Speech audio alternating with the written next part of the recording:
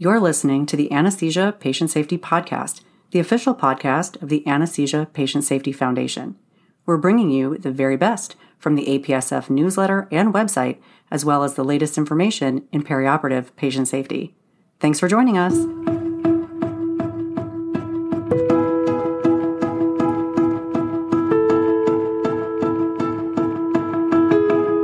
Hello, and welcome back to the Anesthesia Patient Safety Podcast. My name is Allie Bechtel, and I'm your host. Thank you for joining us for another show. A big threat to patient safety during anesthesia care includes reactions to medications. We need to remain vigilant when administering medications, taking into consideration correct medication, dose, route, and then our job is not done because we need to monitor for the response to the medication and be on the lookout for any adverse effects or reactions. Before we dive into today's episode, we'd like to recognize Fresenius Kabi, a major corporate supporter of APSF. Fresenius Kabi has generously provided unrestricted support as well as research and educational grants to further our vision that no one shall be harmed by anesthesia care. Thank you, Fresenius Kabi. We wouldn't be able to do all that we do without you. Today, we are going to be talking about a specific medication and potential reaction.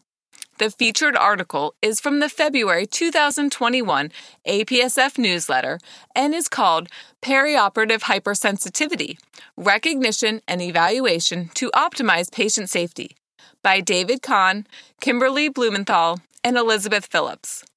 To follow along online, head over to apsf.org and click on the newsletter heading. First one down is the current issue. Then scroll down on the right under the featured article heading until you see this article. What you will not see on the website is the exclusive content from the author, David Kahn. We will be hearing from him shortly, but first, let's start with a summary. The authors highlight the scope of the problem. Cefazolin is a first-generation cephalosporin that is used for prophylaxis to prevent surgical site infections. It is also a rather common cause of anaphylaxis in the United States, with an anaphylactic reaction occurring once for every 10,000 surgeries. Have you seen this while providing anesthesia care? Correct diagnosis may be challenging, but serum tryptase levels within 2 hours can provide vital information.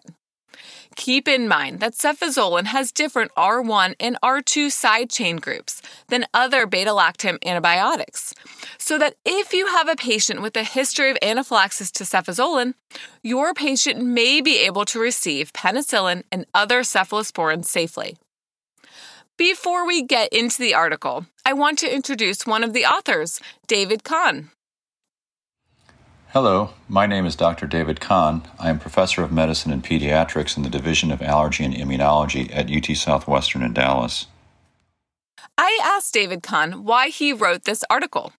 Let's take a listen to what he had to say.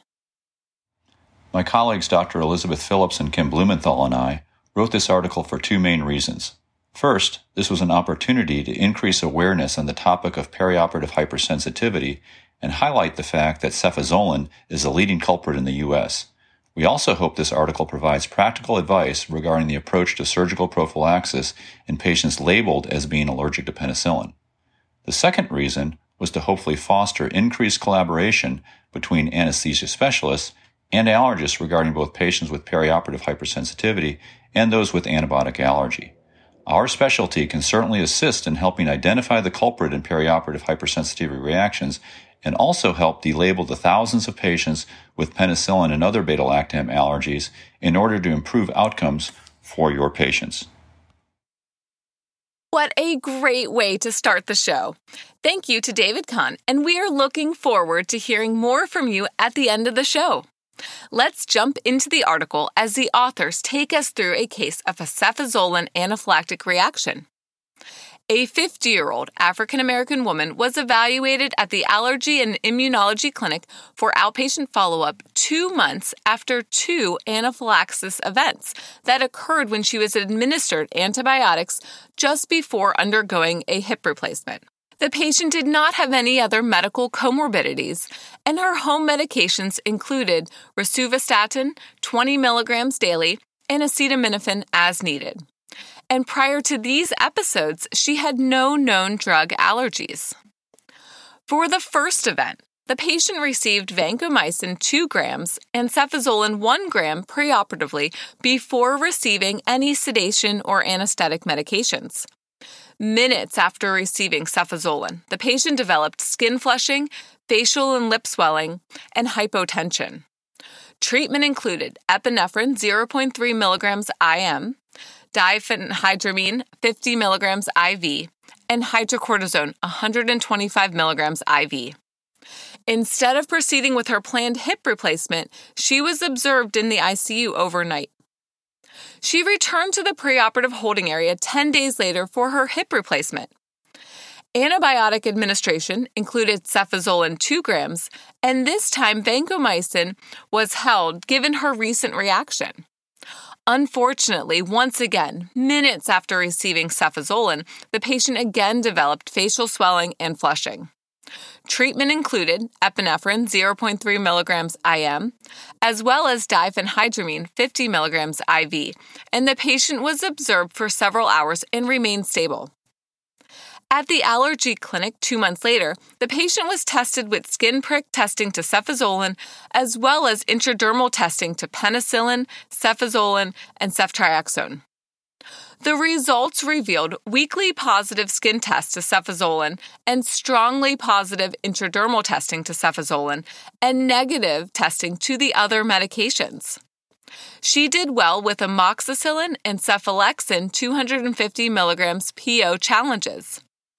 This complete allergy workup allowed the patient to be correctly diagnosed with a cefazolin anaphylaxis reaction, with the advice that it would be safe for her to take penicillin and other cephalosporins, as well as vancomycin in the future. The recommendation was for cefazolin to be documented in her medical and pharmacy records as a severe anaphylactic reaction, and that she should wear a medic alert bracelet. We are going to talk more about cefazolin reactions, but let's take a step back and discuss perioperative hypersensitivity.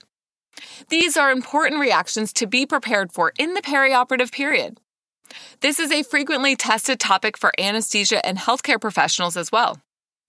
Perioperative hypersensitivity encompasses a wide range of reaction types, from mild reactions to severe anaphylaxis, which may even be fatal.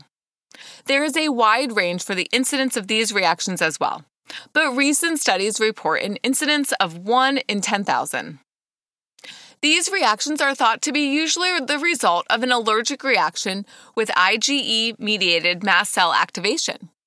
It is important to remember that there may be non-IgE-dependent mechanisms that can activate mast cells following administration of certain medications. One of these mechanisms is related to the MAS-related G-protein-coupled receptor X2, which has been implicated in reactions to neuromuscular blocking medications, vancomycin, fluoroquinolones, and opioids. Reactions to radiocontrast dyes may be due to non-IgE-mediated mast cell activation as well. Have you taken care of a patient who developed a perioperative hypersensitivity reaction? Patients may present with cardiovascular and respiratory signs and symptoms, including hypotension, tachycardia, bronchospasm, and cardiac arrest.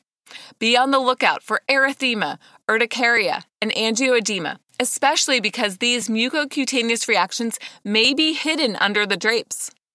Of course, there are other reasons why patients may develop similar cardiovascular and respiratory changes, especially shortly after induction of anesthesia and intubation due to medications, hypovolemia, heart failure, pre-existing respiratory disease, and difficult intubation. But help is on the way because an expert panel of anesthesia and allergy professionals developed a clinical scoring system for suspected perioperative hypersensitivity reactions. The authors include this table in the article, so head over to the website and check it out. The scoring system includes a weighted scale with points for or against perioperative hypersensitivity based on clinical parameters, leading to a score for the likelihood of an immediate hypersensitivity reaction. The score is determined by cardiovascular, respiratory, and dermal mucosal symptoms, minus points for confounders in these categories, as well as points for certain combinations of the above symptoms and depending on the timing of symptoms. The total score greater than 21 reveals an almost certain likelihood of an immediate hypersensitivity reaction. A score of less than 8 means it is unlikely that the reaction was due to an immediate hypersensitivity reaction. The authors note that this scoring system is new and has gone through content, criterion, and discriminant validity, but not independent external validation at this time. Laboratory evaluation following suspected hypersensitivity reactions includes a serum tryptase level. Remember, tryptase is a protease that is released by mast cells when they are activated. This lab test should be drawn within 2 hours of the reaction, and the results will not be affected by the medications used to treat anaphylactic reactions. When tryptase levels are high, there is a high positive predictive value to this test for anaphylaxis ranging from 82 to 99%. But patients may have anaphylaxis and not have tryptase levels greater than 11.4 nanograms per milliliter. In patients with more significant reactions, including cardiac arrest, serum tryptase levels greater than 7.35 nanograms per milliliter have a 99% positive predictive value for hypersensitivity reaction. Another way to use elevated serum tryptase levels for anaphylaxis confirmation includes levels that are greater than 1.2 times the serum baseline tryptase plus 2. This level has a positive predictive value of 94%. We may also see elevated tryptase levels in cases of non-IgE-mediated mast cell activation, which occurs in about 10% of cases. The most common causes of perioperative hypersensitivity reactions include the following: antibiotics, neuromuscular blocking medications, and disinfectants. In the United States, cefazolin is the most common cause of perioperative hypersensitivity reactions with over 50% of the cases. These reactions may occur following the first exposure to cefazolin, but the pathway of sensitization is still unknown. Another interesting point about cephalosporin reactions is that it is usually due to the R1 side chains. Cefazolin contains unique R1 and R2 side chains that all other beta-lactams in North America do not have. This is good news, though, since patients with cefazolin allergy usually do not have allergic reactions to penicillin or other cephalosporins. While anesthesia and healthcare professionals are aware of the risks for perioperative hypersensitivity reactions and the presentation and timely treatment, the authors highlight the importance of laboratory testing to identify the culprit medication for suspected perioperative hypersensitivity reactions for the following reasons. The patient may have had their surgery or procedure aborted due to the reaction, but they will likely need to undergo the surgery in the future. And to help keep patients safe when they need surgery and anesthesia in the future. The international consensus recommendations include a comprehensive allergy evaluation in collaboration with anesthesia and allergy professionals for all patients who have a perioperative hypersensitivity reaction. This evaluation should occur about 4 weeks after the event, but the information can be helpful as long as it is completed within 6 months. A timely evaluation is important since the majority of patients with anaphylaxis to cephalosporins will be negative by skin prick testing after 5 years. The collaboration between anesthesia and allergy professionals is vital by providing information from the anesthesia record and operative note, including the time of drug administration and timing for other potential exposures, including disinfectants, latex, lubricants, contrast dyes, gelatin sponges used for hemostasis, foreign devices, and local anesthetics. The outpatient allergy evaluation includes skin testing, followed by observed challenges with medications that tested negative on the skin testing. Keep in mind that most outpatient allergy clinics do not do IV medication challenges and do not complete challenges with opioids, benzodiazepines, neuromuscular blocking drugs, and propofol. For these medications that have a negative skin test, it may be helpful to administer a test dose prior to anesthesia induction. The good news is that 90% of patients who are formally evaluated by an allergist will be able to safely have anesthesia without a recurrent allergic reaction. Anesthesia professionals often see patients in pre-op who have a reported history of allergy to penicillin or cefazolin, but have never seen an allergist. This may lead to alternative antibiotic administration in order to avoid the potential allergic reaction. This is not without other risks, though. Alternative antibiotics may not be as effective for prophylaxis, leading to increased risk of infection. Plus, common alternatives such as clindamycin and vancomycin have an increased risk for Clostridium difficile colitis and acute kidney injury. Patients with cefazolin allergy may be able to receive other beta-lactam antibiotics safely when this is confirmed with allergy testing instead of just avoiding all beta-lactams in the future. What about our patients with reported penicillin allergies, which are often benign rashes, remote reactions in childhood, or unknown reactions? These patients with history of low-risk reactions can safely receive cefazolin. Emory University has a simple algorithm for perioperative antibiotic administration in patients with a history of penicillin allergy. Basically, patients were given cefazolin or cefuroxime unless their reported reaction included the following: Stevens-Johnson syndrome or toxic epidermal necrolysis, drug reaction with eosinophilia and systemic symptoms, liver or kidney injury, anemia, fever, or arthritis following penicillin. Implementation of this algorithm led to increased cephalosporin administration with no immediate hypersensitivity reactions. Another important statistic is that for patients with documented anaphylaxis to penicillin, the risk of a cefazolin allergy is less than 1%. The authors conclude with a simple, standard approach for patients with perioperative hypersensitivity reactions that includes collaborating with allergists to identify the culprit and develop a plan for future anesthesia and surgery that minimizes the risk of repeat reactions. I will include a link to the Allergist Professional Society in the show notes that may be helpful to connect anesthesia and allergy professionals. This may also be a time when an allergy telemedicine appointment can be useful for triage and risk stratification before sending patients for skin testing. Before we wrap up for today, I asked David Kahn what's next for his research and projects. I am so excited to share with you his response. Spoiler alert, it is very exciting in terms of increased patient safety going forward. Here we go. We are part of a multi-center drug allergy group interested in determining the optimal diagnostic testing strategy for patients with immediate reactions to cephalosporins, particularly those with cefazolin anaphylaxis. We are planning to conduct an NIH-sponsored study to recruit patients with anaphylaxis to cephalosporins and determine the optimal testing strategy in order to confirm the diagnosis and identify alternative cephalosporins these patients may safely receive in the future. We also hope to use nanoallergen technology to improve our understanding of cephalosporin allergy and potentially develop new diagnostic tools. Lastly, we plan to explore if there is a genetic basis for cefazolin anaphylaxis. Thank you so much to David Kahn for his contributions to the show today. We are looking forward to finding out the results from your studies and projects.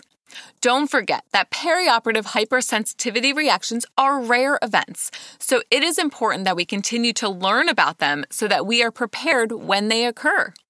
Keep your eye on cefazolin, which is the most common cause of perioperative hypersensitivity reaction in the U.S.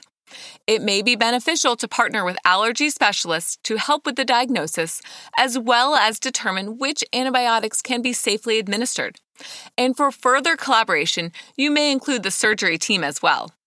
Finally, this article highlights that many patients will present to the OR with a penicillin allergy. But when this is unverified, it may not represent a true allergy, and many of these patients can receive cefazolin safely. If you have any questions or comments from today's show, please email us at podcast@apsf.org. Visit apsf.org for detailed information and check out the show notes for links to all the topics we discussed today. Please keep in mind that the information in this show is provided for informational purposes only and does not constitute medical or legal advice. If you have not done so already, we hope that you will rate us and leave us a review on iTunes or wherever you get your podcasts. Thanks for listening. Until next time, stay vigilant so that no one shall be harmed by anesthesia care.